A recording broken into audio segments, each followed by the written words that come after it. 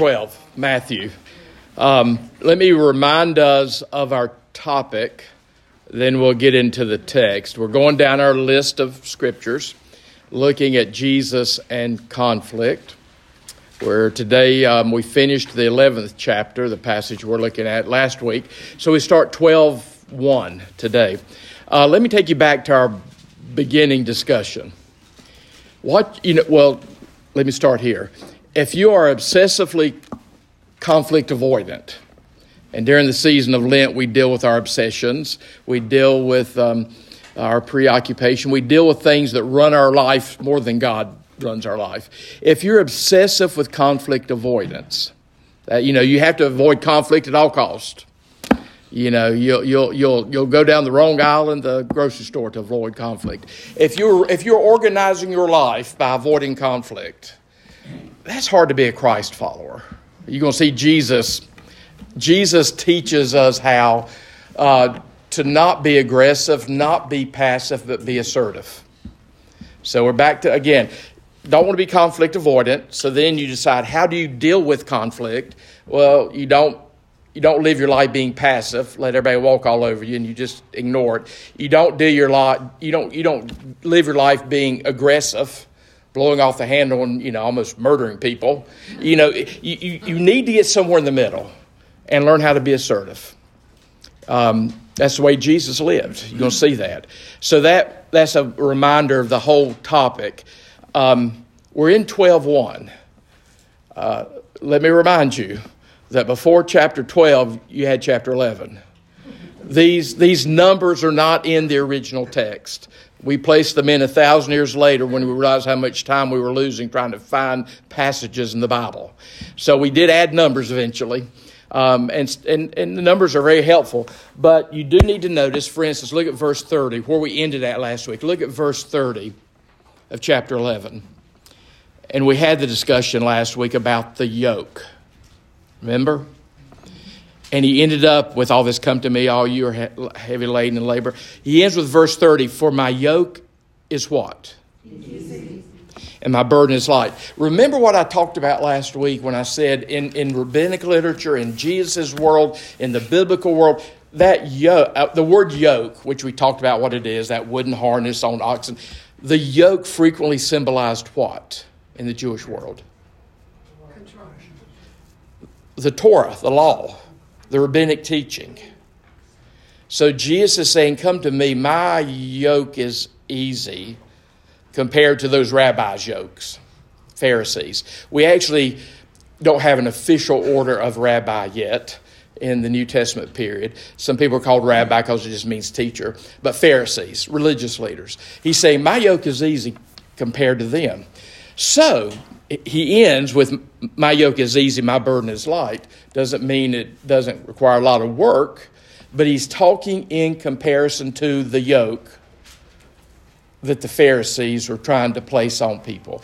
The yoke that Jesus places on you is different and easier. By the way, those of you in historic churches, people just know what they know.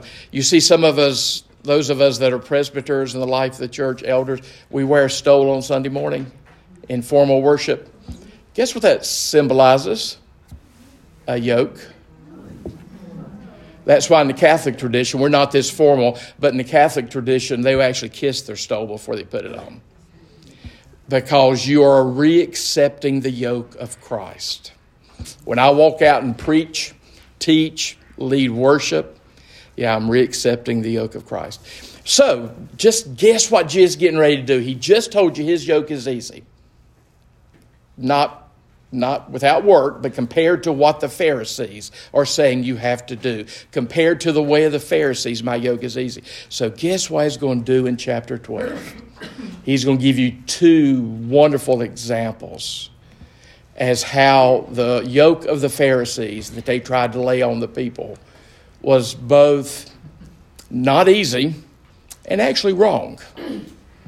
So, this conflict of yokes, the yoke of Christ, the way of Christ, Christ controlling over against the Pharisees and legalism and the law controlling, is that clash you're going to see right here that leads to the crucifixion of Christ. Because the Pharisees, they were convinced they had the authority to tell you what yoke you had to assume, and they described the yoke to you, and they gave you the conditions of the yoke. They were legalist. And one of the things that's very clear in the New Testament, you need to kind of understand what legalism is. We love laws, we love rituals, we love rules. Jesus never condemned those things. But, and you're going to see it illustrated here, a legalist is someone who's more concerned about keeping the letter of the law than even the spirit of the law. For instance, Sabbath. Yeah, the law says seventh day. We're not under ceremonial laws anymore. We keep the moral Sabbath. We still Sabbath. We change the day. Now, of course, the Jewish community they're still confused by what we did. How can you change? The Ten Commandments says, keep the Sabbath, and we say we do, and they say, no, you don't. Well, we say we just moved it by about 24 hours from the seventh day of the week to the first day of the week. We're keeping the spirit of the law. What is the spirit of the law of Sabbath? Because Sabbath is going to play big time in here. What is the moral law of Sabbath? Well, when you learn to Sabbath, and it is a learned behavior, when you stop, the word Sabbath means to cease. Cease striving. Hopefully you know how to Sabbath and you do it on a regular basis. Well, guess what Sabbath was meant to be for the Jewish people? And that's why it's common in Judaism. They will say something like, we don't keep the Sabbath keeps us. And the point of the Sabbath, morally speaking, spiritually speaking, spirit of the law, is that you need to learn how to stop, because when you stop, guess what? The world goes on without you. The sun still rises, the moon still comes, the world goes on without you. You're not as necessary and needed as you think you are. I remember when I was new in the ministry, I'd go on vacation, and it used to offend me. I'd come back, and they didn't miss me as much as I want them to miss me while I'm gone. Well, the Sabbath teaches us. Because think about when the Sabbath was given. They're on their way into the land of promise that God has given them. But you know the story. There's Hittites, Perizzites, Jebusites, all those other ites in the land. They have to go in and do battle. Then after they go in and do battle in the land of Canaan, they have to establish a culture, a civilization. They have to establish a society. Now you talk about a task. That's a task. And God says, take one day out of 7 off. Do nothing. My personality said, God, you don't understand my to-do list. And if I don't pay attention to my to-do list, the world will come crashing down around me. And God responds and says, you're not as necessary as you think you are. So Sabbath, the spirituality of Sabbath is God's in control. God's running the universe. You aren't. Like one of our bishops said back in the 30s, whose brother became the Coca-Cola magnate. But that's a different story. Bishop Candler said, God needs you, but not very much. He's got tasks for us to do, but it'll get done even if you don't do it. God will find someone else to do it. So Sabbath teaches you to rest in God, to trust God, to realize the world doesn't function because of you. And notice also the Sabbath was not just given to those on the top of the socioeconomic ladder. Everybody equally should have the gift of Sabbath. So those are the spiritual reality of Sabbath. Now, legalists say, well, let me just pick on these people for a little while. Seventh-day Adventists, good people. I know they used to. They may have stopped because they've been trying to move a little bit more mainstream Christian. But the last time I was in a Seventh-day Adventist church, because they keep Sabbath. We don't, they say. So they'll put in their bulletin, like this Sunday for next week, sundown on Friday occurs at 7:06 p.m. Sunrise on Saturday occurs. Because they want to keep Sabbath. That's fine. There's nothing wrong with that. It does kind of head toward legalism.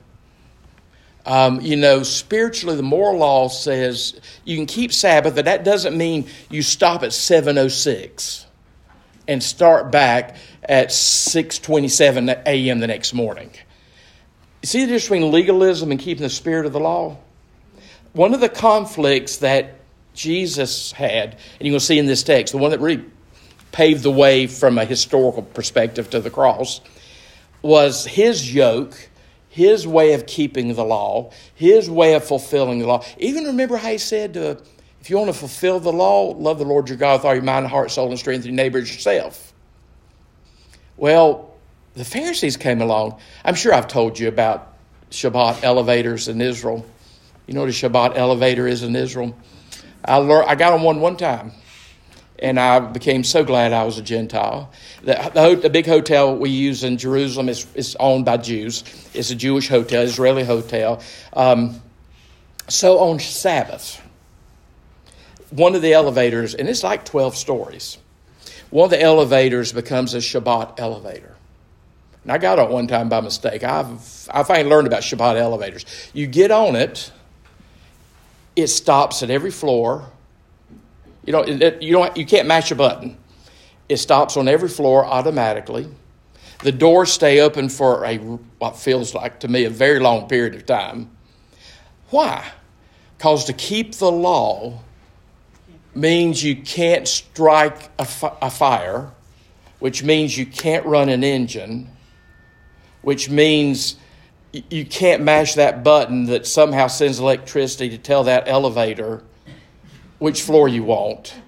And the doors stay open a really long time because you don't want to start stepping out and those doors start closing. And you violate the Sabbath by pushing the doors back. Now, we laugh at that, but I've hung out with church people for 38 years. Some of you folks are as legalistic as those Pharisees. I had a church one time that about went down the tubes because we decided to use disposable plates and utensils for a homecoming instead of the real good stuff. Yeah, they're legalists all around. They're Pharisees all around. I got them in my family. I suspect you got them in your family. You got to do it a certain way. Now, if it means you die in the process, that's fine. But you got to do it a certain way. That's legalism. That's not the spirit of the law. I had a hard time teaching Granny that we really could celebrate Christmas as a whole family 2 weeks in advance, because the family had gotten to the age, all of the kids now had grandkids. Well, guess what? Either we all get together 2 weeks before Christmas. If you tell us we got to come on Christmas Eve, some of us obviously can't come on Christmas Eve. But if you're legalistic about that, instead of keeping the spirit of the law, you just break yourself on that. So, Jesus has said, my yoke is easy. It doesn't mean you don't have to work. Now he's going to compare it to the Pharisees. And he's going to give you two examples here. He's going to give you two examples where Jesus enters conflict. Because he's going to be assertive. He's not going to be passive. He's not going to be aggressive. So chapter 1. Well, let me read the first example, then we'll look at it in the second example. Chapter 12, verse 1. At that time, Jesus went through the grain fields on the Sabbath. His disciples were hungry, and they began to pluck heads of grain and to eat. But when the Pharisees saw it, by the way, don't lose sight, the Pharisees are in the cornfields. You got legalists in your life, they will follow you around to make sure you mess up. Yeah, these Pharisees are in the cornfield. Anyway, but when the Pharisees saw it, they said to him, Jesus, look, your disciples are doing what is not lawful to do on the Sabbath. He said to them, have you not read, I'm sure that was an insult to the Pharisees, have you not read what David did when he was hungry, and those who were with him, how he entered the house of God and ate the bread of the presence, which is not lawful. It was not lawful for him to eat. It was not lawful for him to eat, nor for those who were with him, but only for the priest. Or have you not read in the law how on the Sabbath the priests in the temple profane the Sabbath and are guiltless? They're not guilty. I tell you, now the world shook when he said this. I tell you, something greater than the temple is here.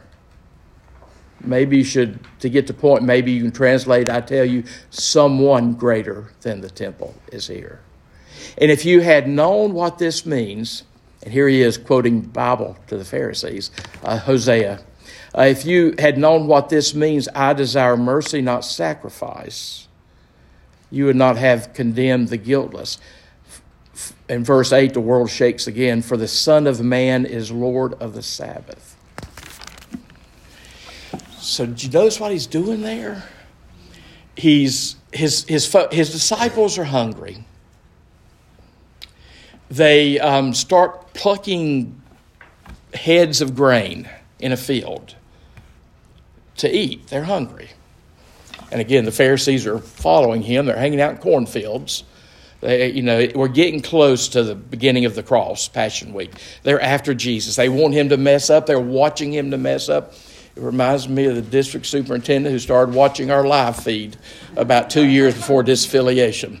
And it blew her mind at the end of the worship service. And it was innocent.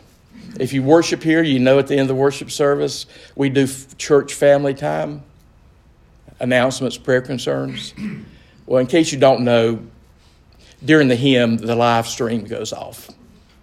Because I don't want to mention prayer concerns all over the world. That's how I learned the district superintendent was watching our worship services, because she kept catching us violating the law. And she was real nervous about what I talked about when we turned off. Yeah, I mean, it's like the Pharisees. They're in the cornfield. They want to trap Jesus so badly. They're in the cornfield.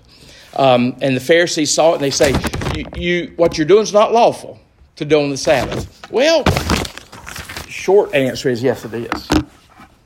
But you got to understand the Pharisees. There's the law of Moses, 613 laws in the Hebrew Bible, the Old Testament. Some ceremonial, some civil, some moral.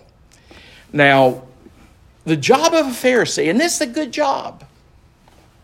Anything taken to extreme can be bad. The job of a Pharisee, when the Bible says you shall not work on the Sabbath. Well, what does work mean? How do you define work? Well, there comes the Pharisees.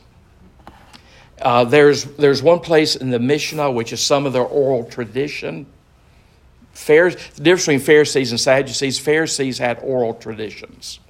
The Mishnah, the Midrash, becomes the Talmud, the Gemara. They had all these traditions because somebody has to define what work is. And that's why in one place, for instance, there's 39 definitions of work. And that's why you decide you can't mash a button on an elevator.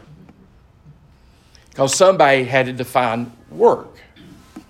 Now, you know what the Hebrew Bible says is you cannot harvest your fields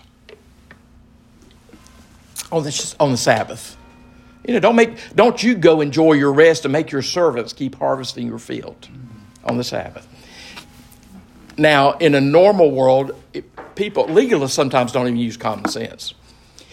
Isn't there a difference between harvesting for profit and picking out grain because you're hungry? I would just look at it and say those aren't the same things. In Judaism, in the Old Testament, you left the fringes. You know this from the book of Ruth. You left the fringes for the poor to glean because they're hungry. So according to the Old Testament, the Hebrew Bible, the only Bible Jesus knew, he wasn't breaking the law. He was breaking the law as defined by the Pharisees. So notice what Jesus does. He quotes Bible to them. There are some preachers in Christendom that need to pay attention to how Jesus uses the Bible and use it occasionally. So what he says to them, have you not read, by the way, if he were in this world, he'd say, have you not read 1 Samuel chapter 21? Which again, that's pretty offensive, insulting to these Pharisees. Have you not read in 1 Samuel chapter 21 what David did when he was hungry and those who were with him, how he entered the house of God and ate the bread of the presence, which it was not lawful for him to eat, nor for those who were with him, but only for the priest. If you go back to 1 Samuel 21, what you see happening there, David and some of his men are hungry. The bread of the presence, it's 12 loaves of bread. If you go back tabernacle and then temple, for David it was tabernacle. There's a table, and once a week, 12 loaves of bread would be baked and placed on the table there in the tabernacle. Why 12, by the way? 12 tribes, one for each tribe. It's baked and it's left there as sort of an offering to God. Now, here's the point. Next week, when 12 more loaves are baked, these are just symbolic loaves of bread. Next week, this is in the Bible, next week when 12 more loaves are baked, you put them there. Well, guess what? That means you got week-old bread now that you can eat. The priests get to eat it. Priests get to eat. That's part of the paying the priest. They get the old bread when the new bread's put out. Well, David is not a priest. His people are not priests, his soldiers. So, in a sense, that would be violating the law. That's the way it's described. 12 loaves. When the new loaves come, the priests there in the tabernacle or the temple get to eat the old loaves. Well, David and his men were hungry. So Ahimelech, who was the priest in 1 Samuel 21, said, guess what? Yeah, eat the bread. Feed your men. You know, God will understand if you break the law by relieving human hunger. So he says that. The other next example he uses, verse 5, or have you not read in the law how on the Sabbath the priest in the temple profane the Sabbath? And they're not guilty. Some of us work on the Sabbath. I can't Sabbath on your Sabbath. I have to be able to Sabbath other times during the week because you won't let me Sabbath on your Sabbath. I'm busy. Same thing was true in the Hebrew Bible. The priest had to work on the Sabbath. And what Jesus is reminding them, haven't you read the Bible? Priests work on the Sabbath. And there's going to even come a point in John's gospel when they're coming at Jesus for working on the Sabbath. He doesn't use the example of priests who work on the Sabbath and that God says, okay. He actually uses God. He tells the Pharisees, God never stops working. God works on the Sabbath. These Pharisees would have condemned God for working on the Sabbath. I mean, he brought the sun up on the Sabbath. He takes the moon, brings the moon up on the Sabbath. He keeps you breathing on the... Yeah, they would have gone after God. Their legalism was so tight. Yeah, Jesus is pointing out to them, God can't even please you in the way you interpret the law. So that's legalism. And we all have, where legalism comes from in us, I know it does in me, when I feel myself getting legalistic, that's coming from my desire to control you or my kids or whoever. Yeah, when I feel a need to just go after the people who break my laws, it's because I want to control them. They need to keep my laws. So watch that legalistic spirit. That's not the spirit of Jesus. Anyway, he says, and part of what he's doing here, keep reading. He's going to quote Bible again.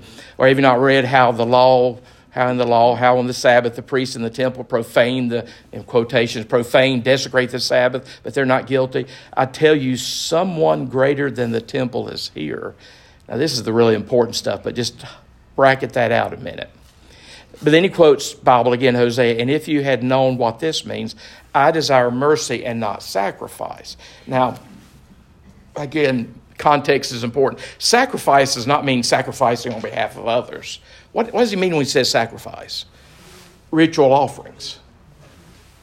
Offering stuff at the temple, ritual. Remember Jesus said, if you're bringing your offering and you realize you got something against your brother, maybe you need to not worry about that offering right now and go deal with your brother. Anyways, that's what Hosea meant. He quotes God saying, I desire mercy more than I desire ritual sacrifice.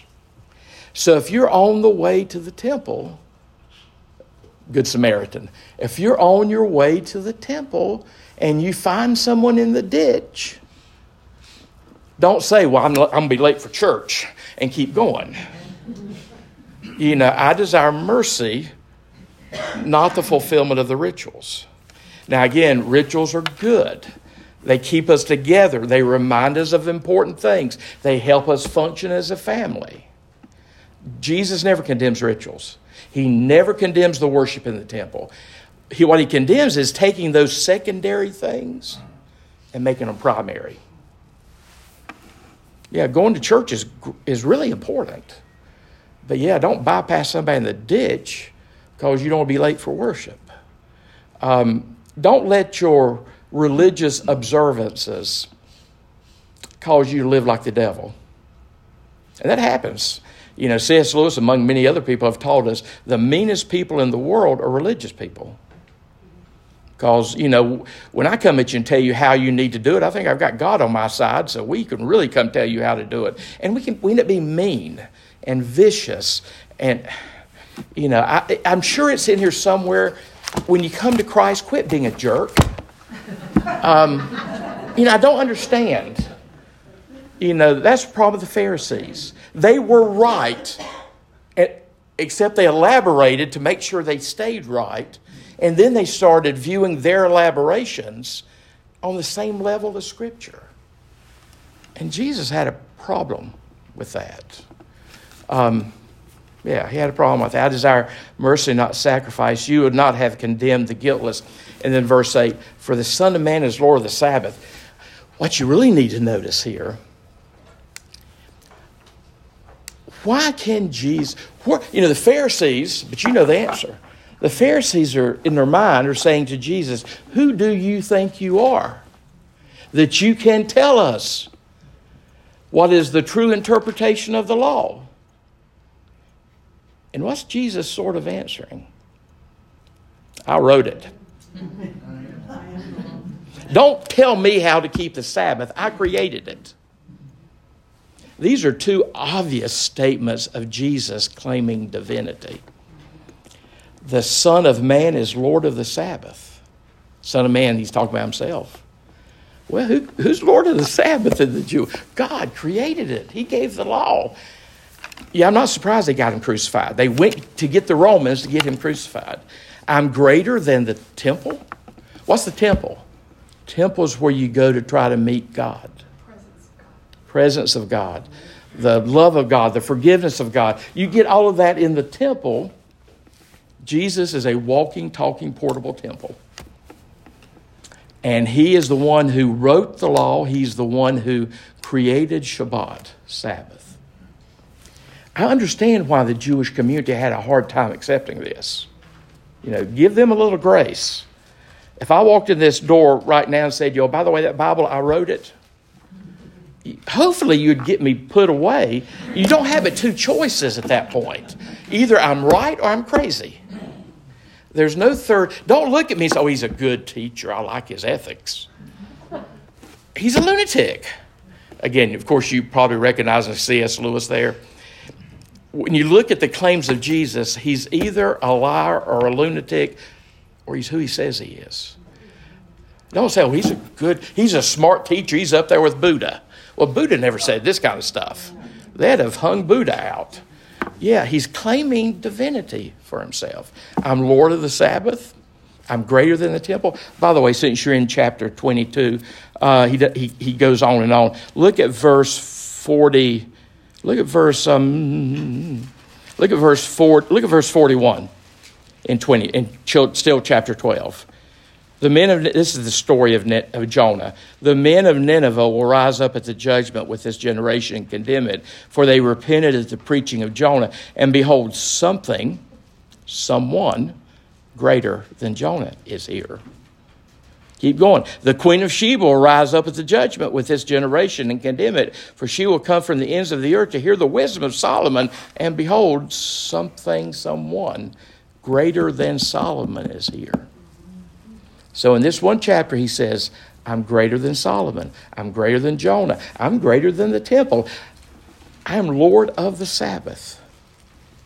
That's really what you need to notice here.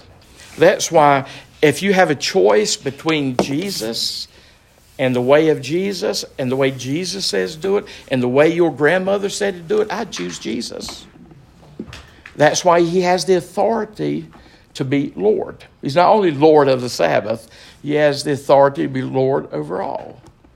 Yeah, he's not winning friends today with these Pharisees. Now, again, look at the second story. The first one is don't let your laws or your human traditions surrounding the laws keep you from feeding the hungry. Now he's going to say the same thing beginning at verse 9. Look at verse 9 and following. Now it's the healing of a withered hand. He went from there and he entered their synagogue. I don't know. You don't want to make too much out of the word there. But he knows it doesn't say he went from there and entered all of their. I don't know we don't know if Matthew is saying by this point the division between Jesus and the religious leaders is getting so severe that the synagogue, he's not even considering those synagogues his anymore.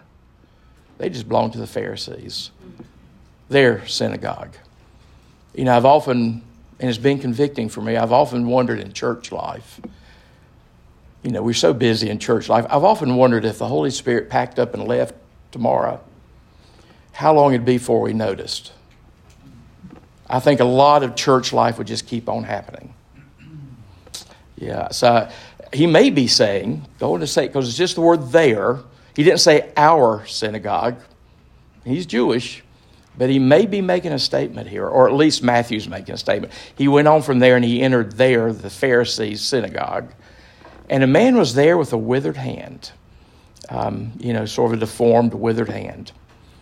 And they asked him, they're still trying to trap. I can see the Pharisees in synagogue. They shouldn't have been in the cornfields. They really shouldn't have been in the cornfields. But they're following Jesus around, trying to trap Jesus. And they ask him, is it lawful to heal on the Sabbath? Trying to catch Jesus between his convictions and the crowd so that they might accuse him. And then, again, he quotes Scripture to them. We need to teach some Christian preachers this one. He quotes Scripture, verse 11. He said to them, which one of you who has a sheep, if it falls into a pit on the Sabbath, will not take hold of it and lift it out? Farmers would build pits and put straw over the top of it to catch predators or poachers. So sometimes their own animals, particularly dumb sheep, would fall in those pits because they weren't listening to the shepherd. Well, if a sheep falls into the pit or another place, if the ox gets in the ditch, you can take it out on the Sabbath. Don't leave the ox, don't leave the human being or the sheep in the pit or the ditch. The Bible says take it, go help it.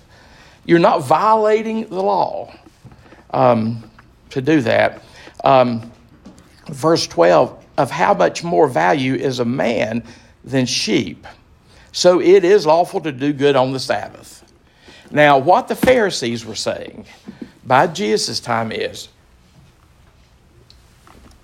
because they interpreted that Old Testament law, about the sheep and stuff. It was in their Bible, but they had added to it and they said, okay, it is lawful to heal as long as it's a matter of life or death. Withered hand, you can do that the next day. So that's how the Pharisees would have looked at it. Yeah, you can heal if it's a matter of life or death.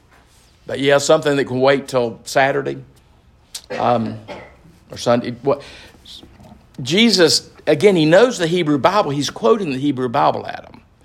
And again, he's just saying, what you've added, the way you've explained it, is your explanation, and God bless you for that, but that's not in the Bible.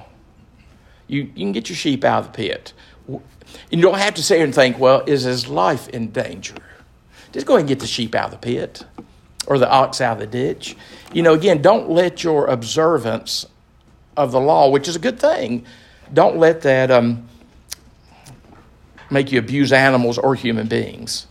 So then after he kind of preached to the Pharisees, he just looked at the man, verse 13, stretch out your hand. And the man stretched out and it was restored healthy like the other. Now don't look at verse 14 yet. It should say, and everybody praised God. A healing took place. The man's hand had probably been withered since birth. Isn't God good? That's not what happens. Verse 14, but the Pharisees went out and conspired against him and at this point, how to destroy him. And they realize that they have to get Rome to help out. So, a good place to stop. Give me some... this stuff's practical. You see him being assertive. Jesus doesn't throw what my grandma used to call a hissy fit when the Pharisees came after him. He was direct. He was assertive. He was not passive. He didn't just walk away and avoid the conflict. He was not aggressive. He dealt with it. There's a lot in this text. And these are some of the prevailing ideas in the Gospels.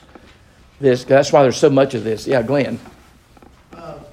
Just to kind of flip of what you've been talking about as far as legalism, my pastor in Winston yesterday had started a series on the Olivet Discourse, which is pretty neat.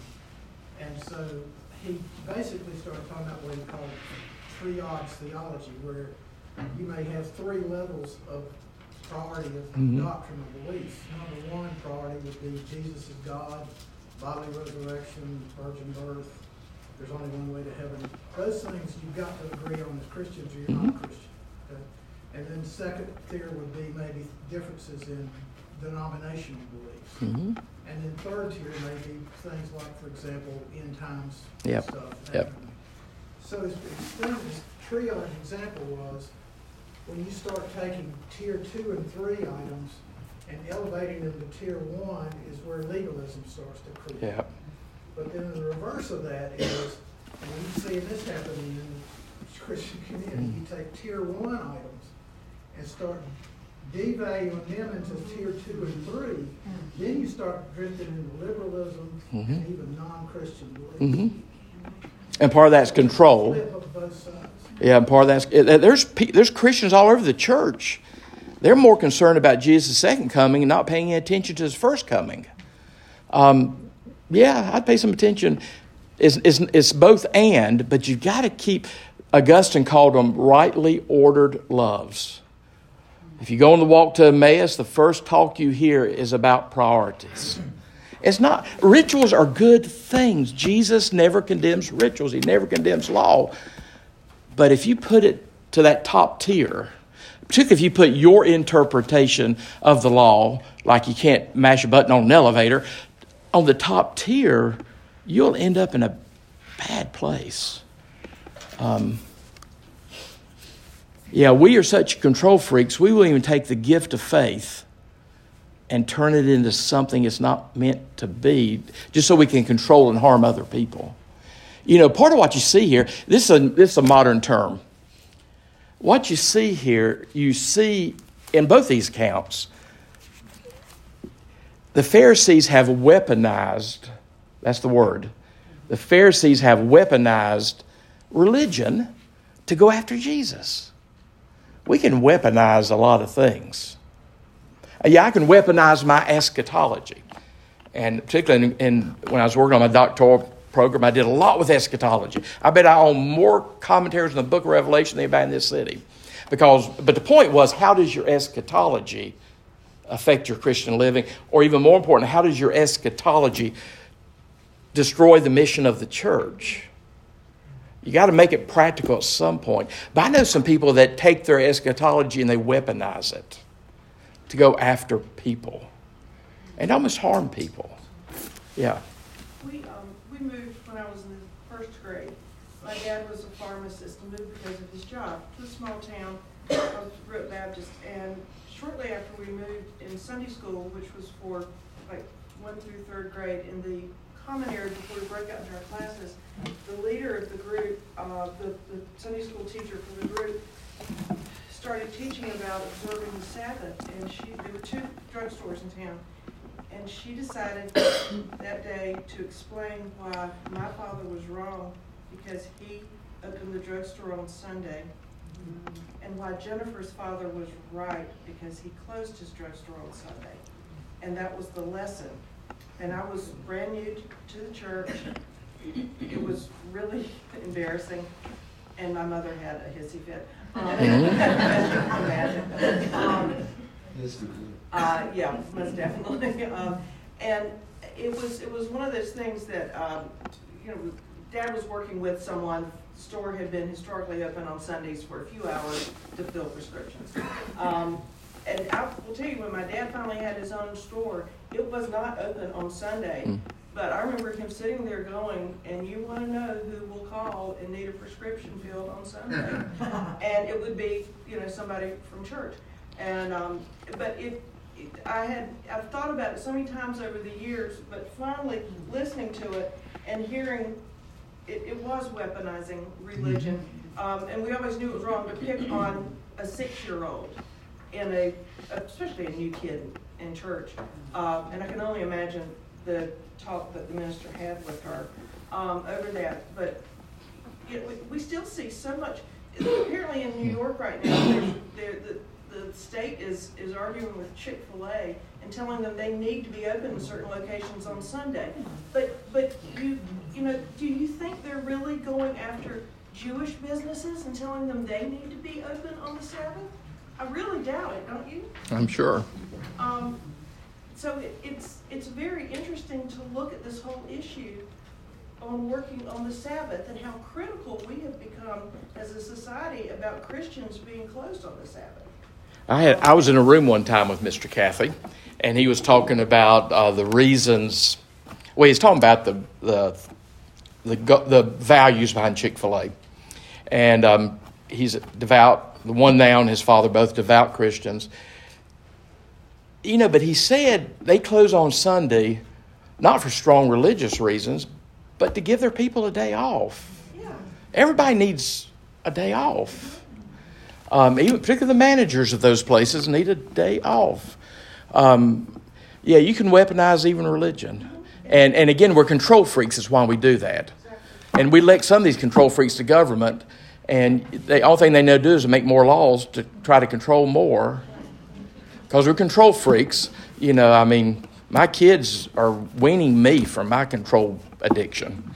We're control freaks. But if we want to be critical of other groups, we need to really think about ourselves on that. I've heard a number of people just be hateful about Hobby Lobby being closed on Sunday and making it a religious thing, and it's like, this is not a hate thing that they close on Sunday. Mm-hmm. Well, just think about with Chick-fil-A, this is pretty deep thought. If they didn't take a day off, it might not be their pleasure to wait on that. That's right. You need some rest. I've learned that you can about cure anything with a computer by rebooting it. And life is sort of like that. You got to reboot sometime. That's the spirituality. That's why Blue Laws, the spirit of Blue Laws was okay. But I remember how I got introduced to Blue Laws because they weren't in the city where I came from. I'm younger than some of you. I got introduced to Blue Laws when I moved to a place, and I was in my early 20s, and I was an intern at a church. I was on my way to go lead worship. And, of course, as a 20-year-old, E on your gas gauge means enough. I needed gas, and I couldn't get gas to go to church because of Blue Laws. Now, something was a little weird about that.